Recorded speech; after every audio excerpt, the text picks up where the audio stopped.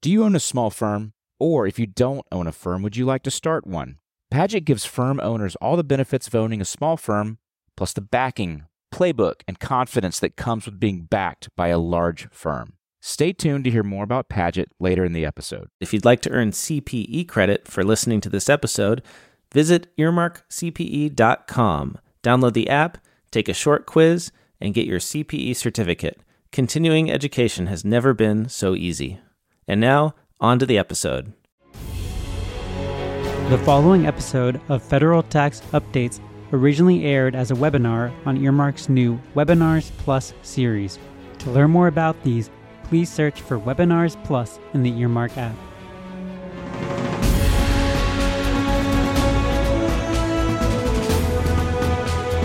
Thanks, everybody, for joining us. Annie, how are you today? I'm doing pretty good. What about you, Roger?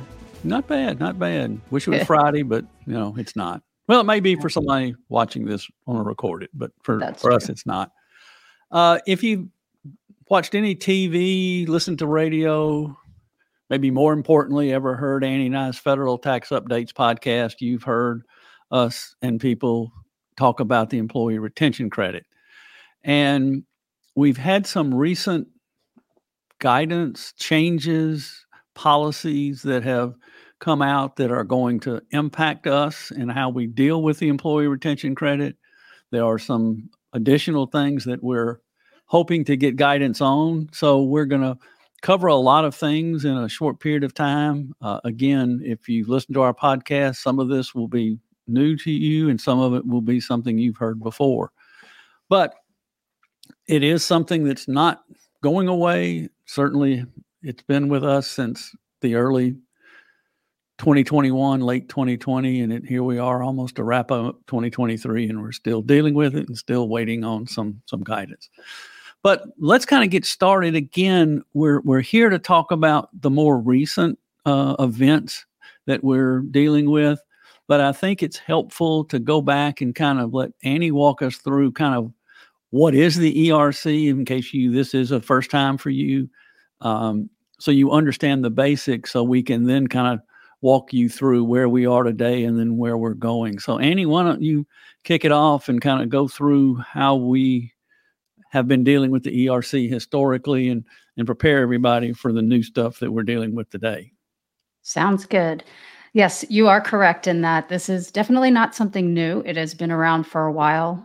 We have seen a lot of changes come throughout this 2-3 year period. But like Roger said, for those of you who are unfamiliar with it, the ERC stands for Employee Retention Credit. It was a program that was created during the pandemic, and it was created with the intention of having companies capable of keeping their employees on and paid during their payroll cycles. And this started in 2020. Actually, March 13th was the start date and ran all the way through December of 2021. So it's quite a period of time. But like I said, the intention was to help small business owners, incentivize them to keep their staff, working and getting paid.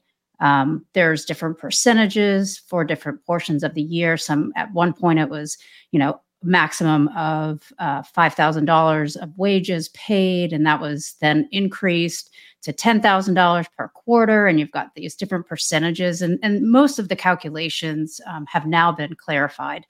And so we're not going to go into the details of the calculation, but just know that it ran from, March 13th, 2020 through the end of 2021 based on a quarterly kind of basis. And if we go to the next slide, you can kind of see who was qualifying for this. Those that were eligible were what was known as, we've all heard these terms, fully or partially suspended operations, which of course comes with multiple definitions and explanations, or you experienced a significant decline in gross receipts. And that's comparing quarter to quarter for the most part from a previous year to a current year. And then the third qualification was what became probably the least clear cut, and that was the supply chain interruption. So if you were a small employer or eligible employer, you didn't have to be super small, then you could meet a qualification, one of those 3 bullet points, to qualify for the ERC credit for that quarter of the year. And then once you determined your qualification, as well as running through the calculation based on wages paid per the employee, depending on what quarter, what month it was, you would file an amended 941 for each of those quarters. So that's how you get the money, through a payroll credit. And then, of course, you then have to adjust wages on the business returns and then the associated personal income tax returns. So kind of in a nutshell, it was a credit to encourage small businesses to keep their employees on. The credit was received by amending payroll tax returns. And unfortunately, those were done by paper. So we did see quite a bit of a headache in the delay in processing. But it was, a program designed to get money out fast, to help people stay afloat. And then, of course, if we go to the next slide here.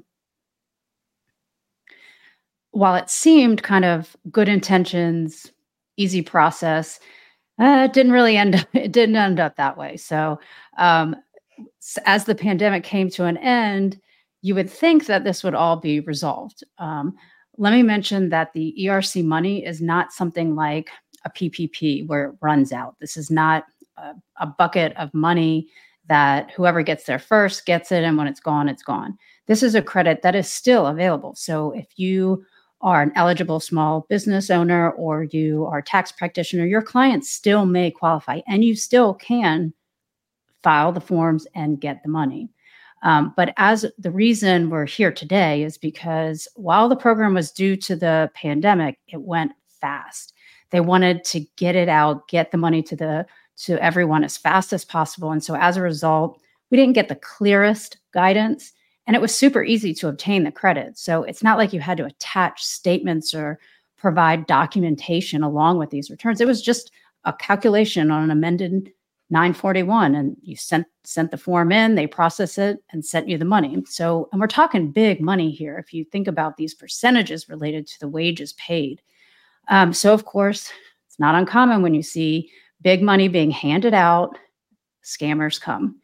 And that's where we've been kind of living in the last year or so, where, bad actors, so to say, or ERC mills is another term that's become very popular.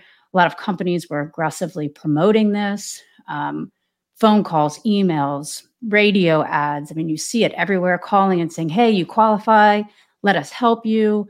And as a result, some of these claims were not legitimate. Fraud did result.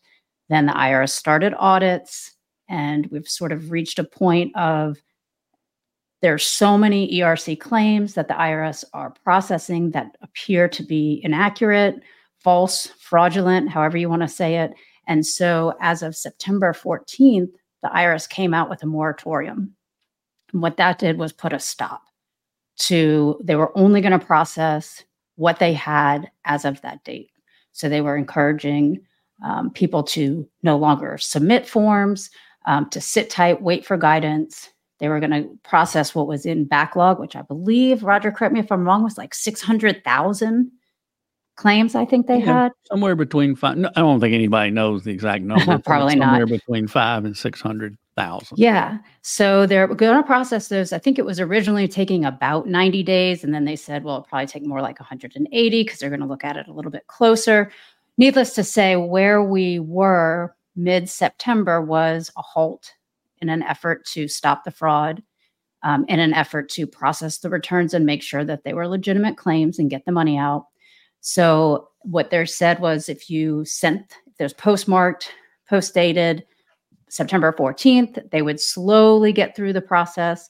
Now, the moratorium is stated to last at least until the end of the year. So that could be January 1, could be March. Now, I'm not saying it's March.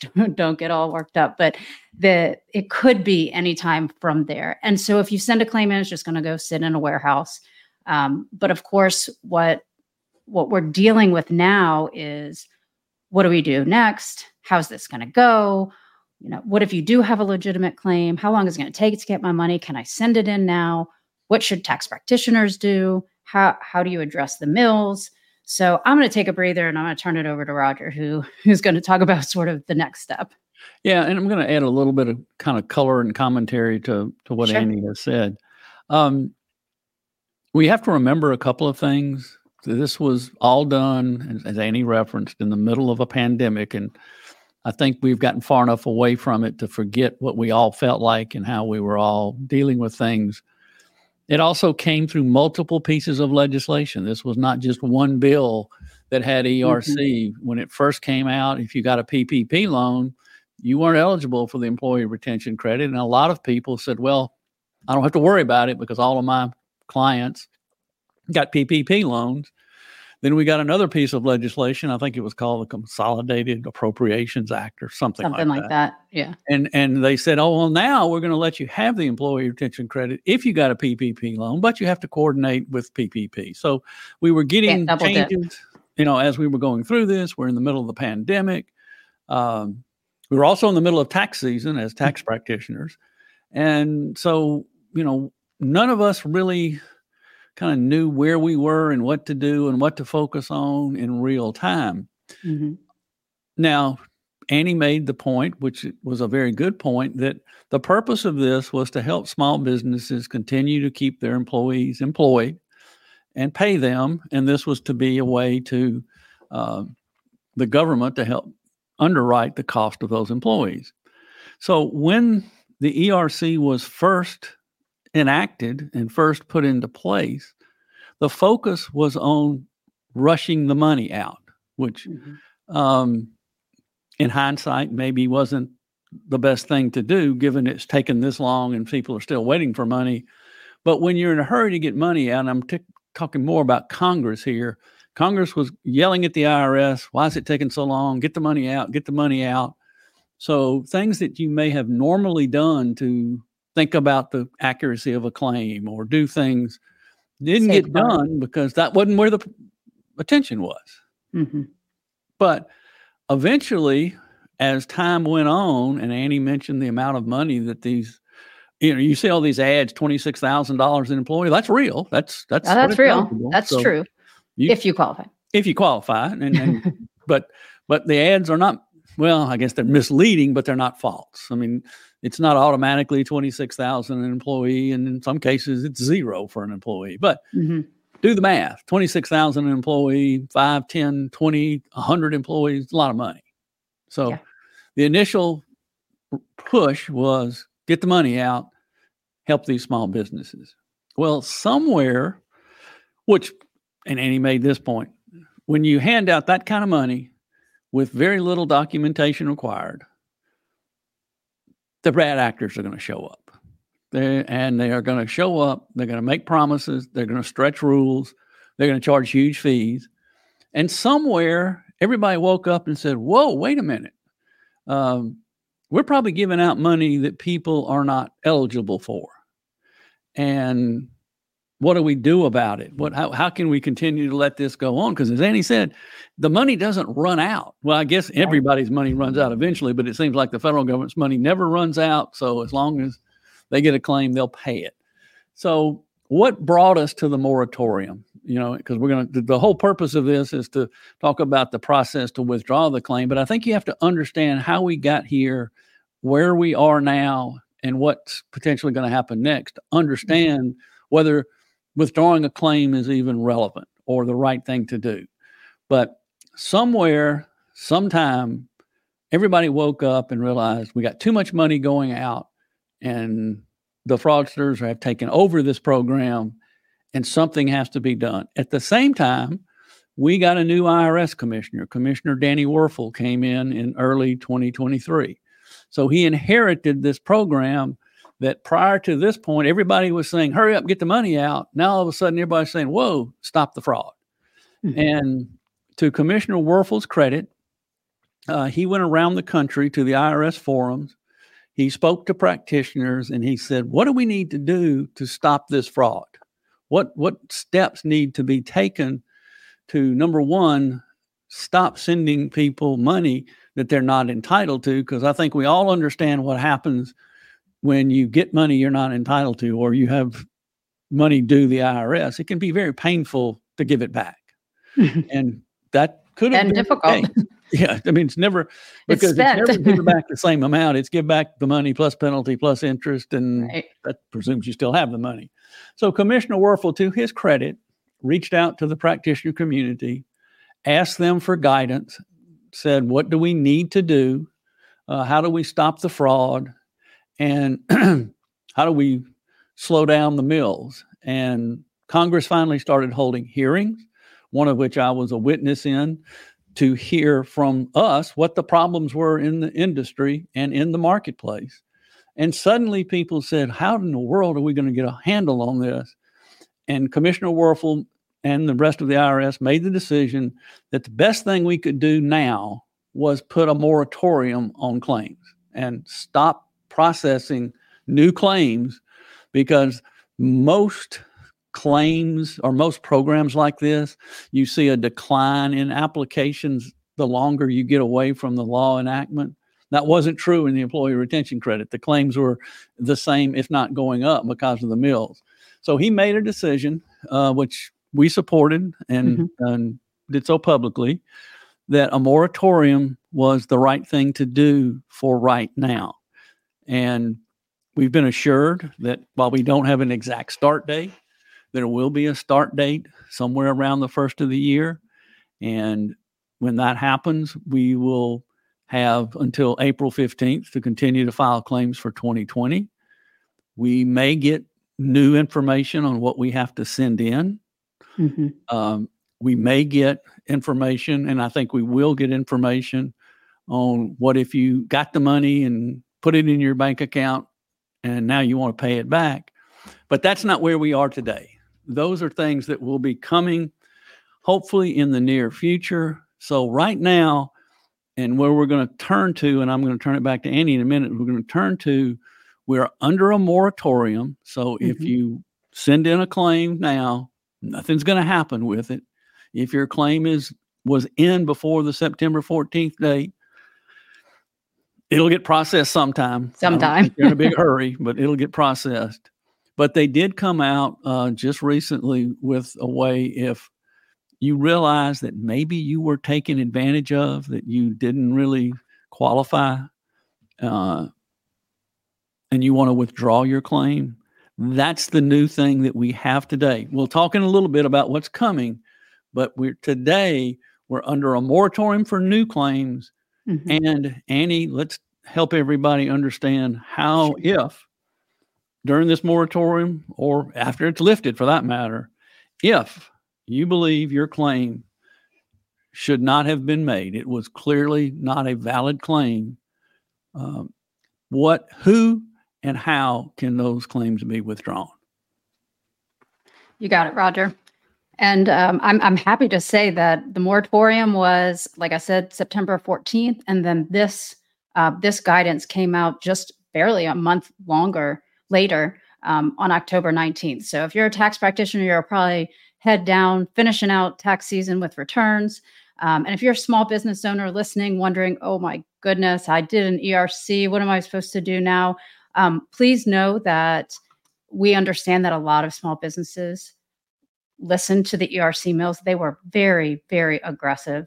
And so you're not alone if you're sitting out there getting nervous at the moment. But let me talk about withdrawing a claim. So like I mentioned, just a few days ago on the 19th of October, the IRS issued what's known as a news release and a fact sheet. Those two things commonly come together, and basically indicated that if you were an employer, you did an ERC claim, so there's 4 bullet points in order to qualify for this.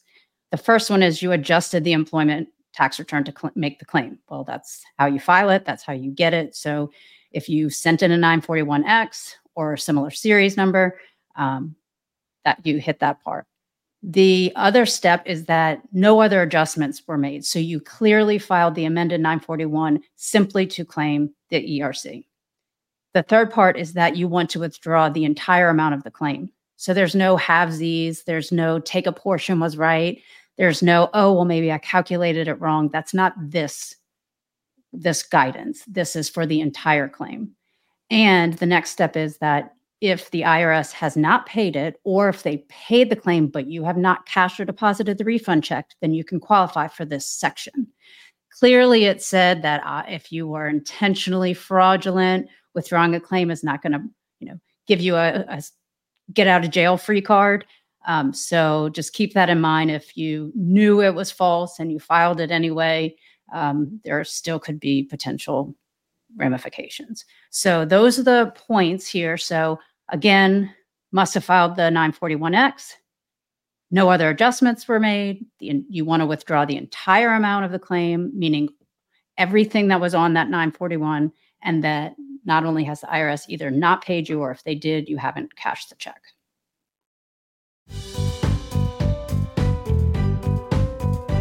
Hi, I'm Jeff Phillips, CEO of Padgett. We've been helping firm owners grow the right way for over 50 years by providing marketing, technology, and of course, tax support. It's like hiring another 20 people who help you run your firm, but for a tiny fraction of the cost. And if you like this podcast, remember that these are two of the national team leaders at Padgett that exist to support Padgett firm owners. So to learn more, visit PadgettAdvisors.com/podcast or PadgettAdvisors.com/podcast. Now, let's get back to my colleagues Roger and Annie for the federal tax updates.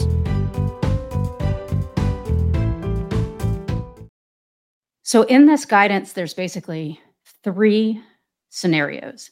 So this is scenario number 1, that, again, you want to withdraw the entire claim, you have not received a refund, and you have not been notified that you're under audit.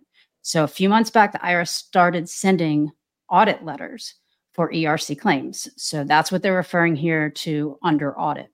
So if you are in this situation and you would like to withdraw the entire claim, you'll make a copy of your adjusted return, that 941. On the left side, you're going to write withdraw.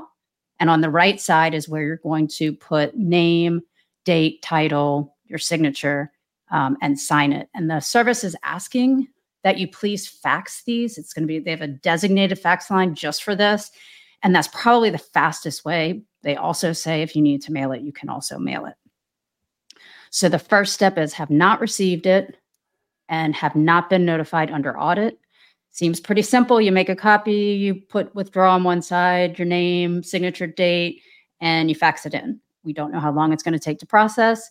It's not like you get a reply back saying, we got it, you're number 100 in line. So be patient with that part of it. But at least we have, some guidance here. Okay, next slide. Let's go to step number 2. So this is for people who have not received a refund, but have been notified that their claim is under audit. So again, they got an audit notice. If that's the case, then the taxpayer should go to their examiner and work through the process with the examiner. If you have not been assigned an examiner, you've just been given the notice, then you'll follow the instructions on the notice. It'll say, if you agree, do this. If you disagree, do this. And you'll walk through the process of the notice indicating that you want to withdraw the claim. So that's if you have not received your money, but you've been notified that you have been selected for audit. And then the third, if you'll go to the next slide. This one is if you have received the refund, but you haven't cashed or deposited. So you got the money, but you haven't done anything with it. You're sort of just sitting tight. And now you've decided, hey, I just want to give it back, right? I just want to give you back the money. I want to withdraw the claim altogether. You do the same thing where you make a copy of the 941X.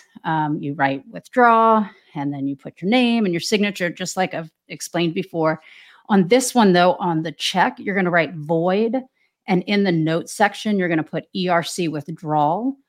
Make copies of all this, the voided check, the explanation, the 941, et cetera. And you're going to mail it to the address in Cincinnati. The address is on the slide, but this is what you would do. And they're even very specific. Don't staple, don't bend, don't do this, don't do that.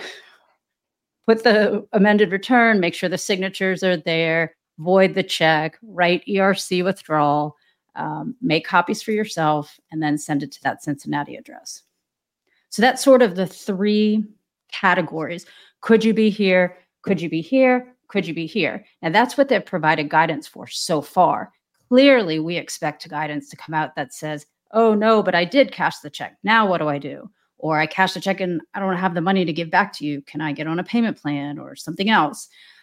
So we're waiting on that. I think Roger mentioned that we are sort of expecting something fairly quickly to address other things. And there's going to be so many different scenarios here. I mean, this is the main guidance, but I suspect we'll get FAQs. We'll get, what if this particular, this happened with this form or that form. So I think although it seems like a simple process, there's always the one-offs, right, Roger? Yeah, I mean, and again, we're making an assumption, and we have a slide, I think it may be the next slide, that's actually put out by the IRS that shows you 941. So this is basically what you would do, assuming that you are withdrawing a claim. You meet those criteria. Don't do this unless you're withdrawing your claim. But it's going to happen. Somebody is going to, and we'll talk in a minute about how you get in a position to even have this discussion and what's still waiting. But someone comes to you and says, look, I realize I don't qualify. I want to withdraw the claim. So you do the relatively simple step of taking the original 941X, putting withdrawal on it, signing it, you send it in, fax it in, and then the next day you get a check in the mail. For the 941 you just faxed in, we are assuming, no one has said this, no one, I guess, thought that this could happen, but it will to somebody, that at the point that you have sent in a form asking for it to be withdrawn, not having a check, and then after that you got a check, you would move to the other method of sending it back example with the check. Again, that's our opinion. The IRS, to my knowledge, has not said to do that, but I don't know what else you could do at that point.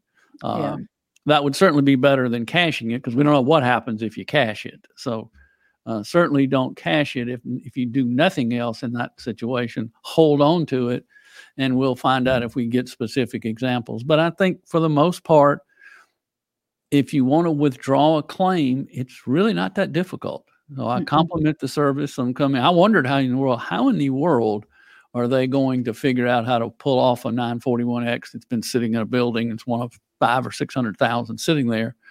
And I'm sure it's not going to be instantaneous. They're not going to. No. But they're smart, and they're sending a fax to a dedicated fax number or dedicated mailing address. So these aren't just being dumped into the backlog. They're going to come into a different address, either by fax or by mail. They'll get different attention, and eventually they'll get matched up with the original return. But something tells me that some of those that you're withdrawing will still get paid before they figure out there's going to be one-offs. There has to be the timing difference. And Jennifer, I see your comment. So this specifically states that it is the withdrawal of the entire claim. We have not received guidance about a part of a claim or an incorrect calculation or making amendments to. I do hope that will be forthcoming. You're not alone. I've seen that question come in several times. Maybe it was just a minor calculation error. Maybe there was confusion with the PPP, and we have not seen where, should you send in another 941X, should you indicate that a portion of it was incorrect? This guidance that came out 10 days ago was specific to withdrawing an entire claim that you feel was either fraudulent or incorrect. Yeah, on a phone call announcing this, they made it clear this process is you're taking it all back. There's, again, this is opinion more than fact. 941Xs have been around a long time, and if you're changing part of it, you're not withdrawing the claim per se. You're modifying the amount of the claim. And I would assume you would do that on the 941X like you always have, because it could have been, a calculation error. But this is only for full withdrawal of the entire claim, and nothing else at any point is really on that form. You're not doing two things at once on the 941X. So, and we'll see, maybe we'll get some FAQs, maybe we'll get some examples, maybe we'll get additional guidance. I mean, between the moratorium, it's a little over 4 weeks where we got this. I expect that we will continue to get additional clarification, additional guidance, and hopefully quickly. Yeah, and let me say this. The other reason they put the moratorium in, besides just trying to shut the mills down, was the IRS wanted to hear from everyone questions like Jennifer's and what happens if the check comes. So they're trying to gather real world situations and how to deal with them in a relatively short period of time, because there is pressure for the moratorium to be lifted as close to, if not right on, the first of the year, so that there are still legitimate claims out there. And there needs to be time for those people to get their claims in before the statute runs out. So the IRS never does something as fast as we want them to, but they are aware of a lot of these questions. But this is clearly for only a full withdrawal of a claim. But I think Jennifer's question leads us to what's next in some real world situations of why are we even in this as practitioners? Because Annie, we've got people coming to us who said, hey, guess what? I got $500,000 ERC claim. So what are we supposed to do as tax practitioners? And where does this moratorium, where does this withdrawal, where does this future guidance put us? Because number one, some earlier guidance said this: if we're not qualified or knowledgeable about the ERC, we shouldn't be dealing with that taxpayer. So first question is, do I even know what I'm talking about here enough to make a determination if this person is eligible for any claim with regard to the ERC? So let's assume we determine they are. Annie, you addressed it. If they are qualified, it was a legitimate claim. We have the obligation to go back and amend the source returns from where the wages were paid, whether that's an individual return or an entity return and all those sorts of things. That's pretty simple. But what if we question the validity of the claim? Right. So, Roger, you're exactly right. And we've had this, we've seen it, where you had a client who fell at the mercy of an ERC mill, paid them 20%. Sometimes it's even more than that portion of the claim. They sent in the 941s, meaning the mill sent in the 941s for the client, and they received the money. Now they come to you, it's tax season. They're coming to you and they're saying, hey, first I need my amended tax returns done for my business and my related individuals. And you're saying, well, let me see, where's all the paperwork from the mill? Where's the calculations? Where's the proof that you qualify? And then as you're talking to the client, you're thinking, oh, I don't think you qualify. I'm fairly certain you don't meet this, this criteria. So now as a tax practitioner, you're sitting there going, this was my client, but the IRS told me not to touch these ERCs unless I think the claim is legitimate. This client has a claim. I don't think it's legitimate. Can I do their tax returns? Can I provide a service to them? And the answer is no. The IRS has indicated that as tax practitioners, we should not perpetuate the fraud by helping this client when we know it's false. So that puts you in a bad place. It puts the small business owner in a bad place because they truly, I'm sure there are clients out there that truly thought they did qualify, and they paid the mill. The mill did the returns. You got the money back, and now the mill's gone. You don't know where they are. They're not answering their phone. They're not providing documentation. They've moved locations. So the mill's disappeared. And here the poor business owner sitting there going, now what? Now what do I do? So if they're holding the money or you've deposited and unfortunately probably spent it, and now you have a client sitting there asking you to help them and your hands are tied, we're really in a tough situation. And I feel bad for the small business owners. I really do. Oh, yeah. So what do you do in that situation? Well, now, again, let's assume that going back to the original part of this presentation, how you qualify and all those sorts of things, you've made a clear determination that you don't believe they're eligible. So right now, you can't amend the returns per the IRS. And you have one tool in your toolbox, which is what we've talked about in this webinar, pulling back the claim if that's a viable option. Right. But I think when it comes to pure numbers, more people have probably got the money and put it in their bank account than are either haven't received it or holding the check. So I don't know how many that is going to impact. But Annie, you made a really good point that I think from a tax practitioner standpoint is advice. If someone comes to you having gone to a mill, you question the validity of the claim. Ask them what documentation they have from the mill. We're hearing that they have very little. They get a copy of the 941X. They need to go back to that mill while they're still around and they're still trying to get other claims. Get whatever other documentation they have about where those numbers on the 941X came from. Because if you get an audit, you are going to be responsible for furnishing that information. And if you don't get it from the mills while they're still around, Annie's point is true. We've seen it before in other parts of tax law. When the money's over, the people who were helping you get it have gone away. So please advise your clients that come to you who have used a mill, whether you believe the claim is real or questionable. That's what I was just about to say. Regardless of whether you think it's true or false, requesting the documentation from the mills, getting everything that you could possibly need. And if you're wondering what the IRS will look at for an audit, that's out on the website. There's a specific list of things they're going to ask the client for. If you have a client that went to a mill to get the ERC, and even if they're not under audit, let them know what that list looks like and have them start working on the documentation in case it shows up. Now, we hope and we expect soon to have another option in our toolbox. So right now, can't amend the returns. Maybe we can withdraw the claim. What if they put the money in the bank?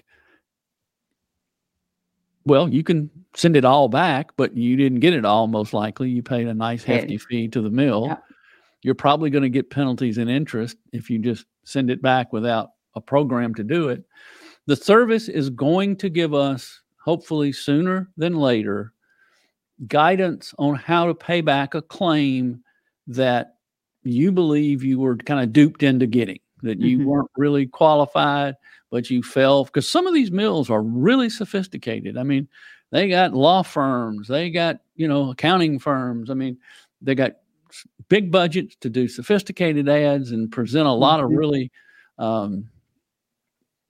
apparently good information, but they're extremely aggressive. So the service is aware of all that. We've been told, we don't have any details, any specifics yet, that all of those factors will be considered in the guidance on what to do about paying it back. And they recognize that if the claim was for $500,000, that the small business owner may have only received $400,000. So they never got the other 100, but you're being asked to pay that back. Now, we have no idea at this point what that program will look like. Will it waive penalties and interest automatically? Will it have an expiration date? Will it treat the money you got differently than the money that you didn't get? Will it be a payment plan? Will it be all at once? We don't know any of that today as this is being recorded. It could come out tomorrow, and I hope it does. But a lot of people, before they withdraw a claim, want to wait and see what this is. Yeah. There could be another option or a better option. They might, I don't think it will be economically a better deal than than withdrawing the claim, but who knows? So I think as you're consulting with and advising your clients, you have to let them know that this option will be presented, but we don't know what it is yet. We don't know how favorable it'll be. We don't know anything about it. But I think the biggest thing that we can do, if we determine in our due diligence that these people weren't eligible for the claim, we really need to get them to come clean, because the service is putting a lot of resources into the fraudulent claims. I think they want to be reasonable, but they recognize that there's a lot of people with a lot of money they're not entitled to. And if I mentioned this in my testimony at Congress, what's sad about this whole thing is, in some instances, the people who got the check, that was the best day in their life. They just got a $400,000 check from the IRS. The worst day in their life is going to be when they're told they have to pay back the $400 plus the $100 in fees, plus penalties, and plus interest, and they don't have it. And that is a very possible occurrence for people who got claims from mills that are maybe not doing things the right way. So, so again, we don't have the answer to that yet, but we will get one. And I think we'll get one, I hate to say sooner than later, because somebody's going to ask me, what does that mean? And I don't really know. But I know it's a priority at the IRS. They're aware that people are waiting on it, that we don't have, as practitioners, everything we need today to have a real complete discussion with our small business owners. We know kind of half of the equation. So we need to wait on that. We need to see what it is. But I really think you need to talk to your clients. We're in a really bad situation because they may have trusted us for 20 years, and we may have even told them 2 years ago they weren't eligible. But then all of us have gotten the phone calls, gotten the emails, and text. The text. And so they went to somebody and said, hey, your accountant is wrong. I can get you $500,000. That's hard to say no to. Especially when it's so easy to get and the money's just flowing.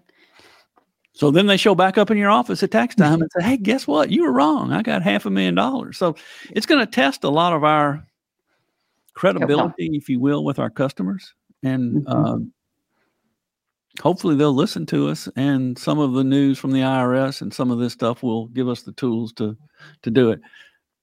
Any kind of wrap it up here, kind of where are we? What is again, I think it's not hard to get a claim withdrawn. And that's what we know right now. Look to the slides and the web. We've got an example from the IRS on what to do. But talk to the people about kind of what are we going to be dealing with perhaps, right around the corner when it's tax filing season and these people come to us. What advice are you going to give people sitting here today waiting on another big piece of guidance? And Roger, I will add, if you're a tax practitioner and you have clients coming to you and they do have legitimate claims, do the work, prepare the forms. Don't wait until tax season when you're stretched for time. Go ahead and do the work. But we do at this point suggest holding on, not mailing it in. Some people are saying, oh, if I mail it in, then I get in line and, all this kind of stuff. Well, what if they come out and they say, well, now all claims submitted after the moratorium is lifted need to have this attachment or this notarized or this statement or something new. And now you've got something sitting in a warehouse and there's no way they're going to go find it. And then what do you do next? I really think doing the work and preparing the claim and then just sit tight, not forever, just sit tight and make sure that what you're sending in is what they're asking for before you get back in this, notice, response, waiting on a response, calling, sitting on hold, trying to figure out where your claim is in the process. I think do what you can now so that you're not in the middle of April deadline tax season, but then just sit tight for guidance. Yeah, that's great advice because what's going to happen if you, again, do all the difficult work now while you aren't under the burden of a filing season. But hold on to submit it, because if you submit it under the current rules, and let's say they ask for a list of the wages that came back up the number, just make up something. I'm not saying they are. I'm making an example here. As soon as they get to your claim, you may be claim number 1 when the moratorium is listed. But as soon as they open it, if the rules change, you're not going to be claim number 1 anymore because they're sending it back saying you need to send us this missing documentation. So you went from number 1 to the end of the line because you didn't have the information included in the claim that they need now that it's more. Now, again, they may change nothing. They may say that would shock me because I've done this for a long time and I've seen programs hand out money from the IRS. I've never seen one where basically all you have to do is say, here's a number, send it to me without any kind of backup, any kind of explanation. Just, I think I'm entitled to $500,000. Here's my address. Send me the check. So common sense tells me now that the pressure of the pandemic is behind us, that the money doesn't need to get out so quickly, that they're going to probably want a little more. They're going to probably do more about what they're asking for when they audit someone that's in the initial application so that they can do a better job, because what's going to happen to the IRS 5 years from now. There's going to be a TIGDA study that talks about what a poor job they did of monitoring the fraud in the program when the law was written didn't really give them any protection. So I think they're trying to do the right thing and make it such that they can do a little better job of monitoring. And they're doing this now. They're sending back some claims before they pay them for additional information just because they look fishy. So that was great advice. And go ahead and do the hard work and sit on the claim. And if you got your money, and even if it's legit, don't be surprised if you get an audit letter. I think those audit letters are going to be flying out for support. Yeah, this is for documentation backup. Priority. Just double checking.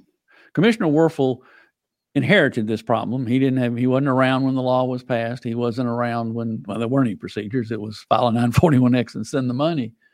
But I think he feels like that this is something that the service, because a lot of practitioners have asked for help too, because I don't think any of us like huge sums of money being sent to people who aren't eligible for it and the potential risk of having to pay it back. So,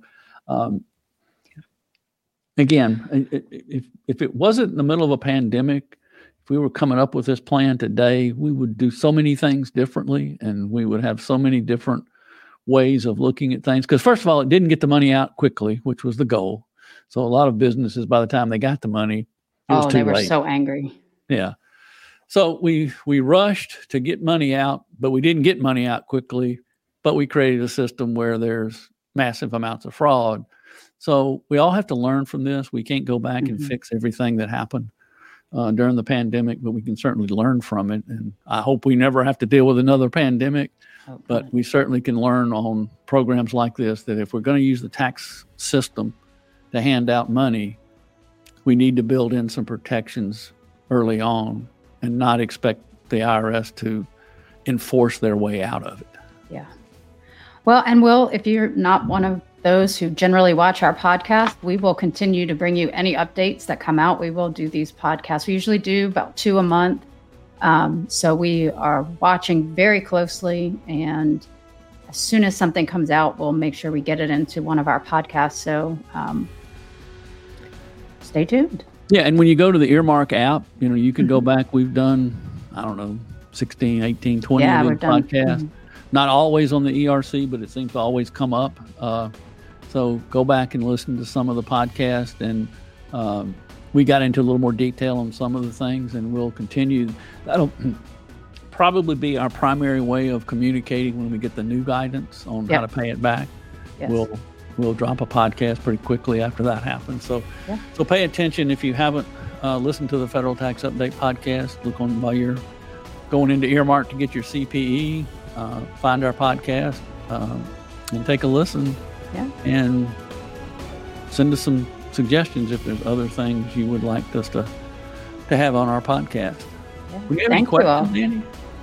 I think we answered all the questions. I see a few comments, but I think we're reaching the top of the hour. And I really appreciate everyone's attendance, participation. And like Roger said, like us, follow us, and join us on another one.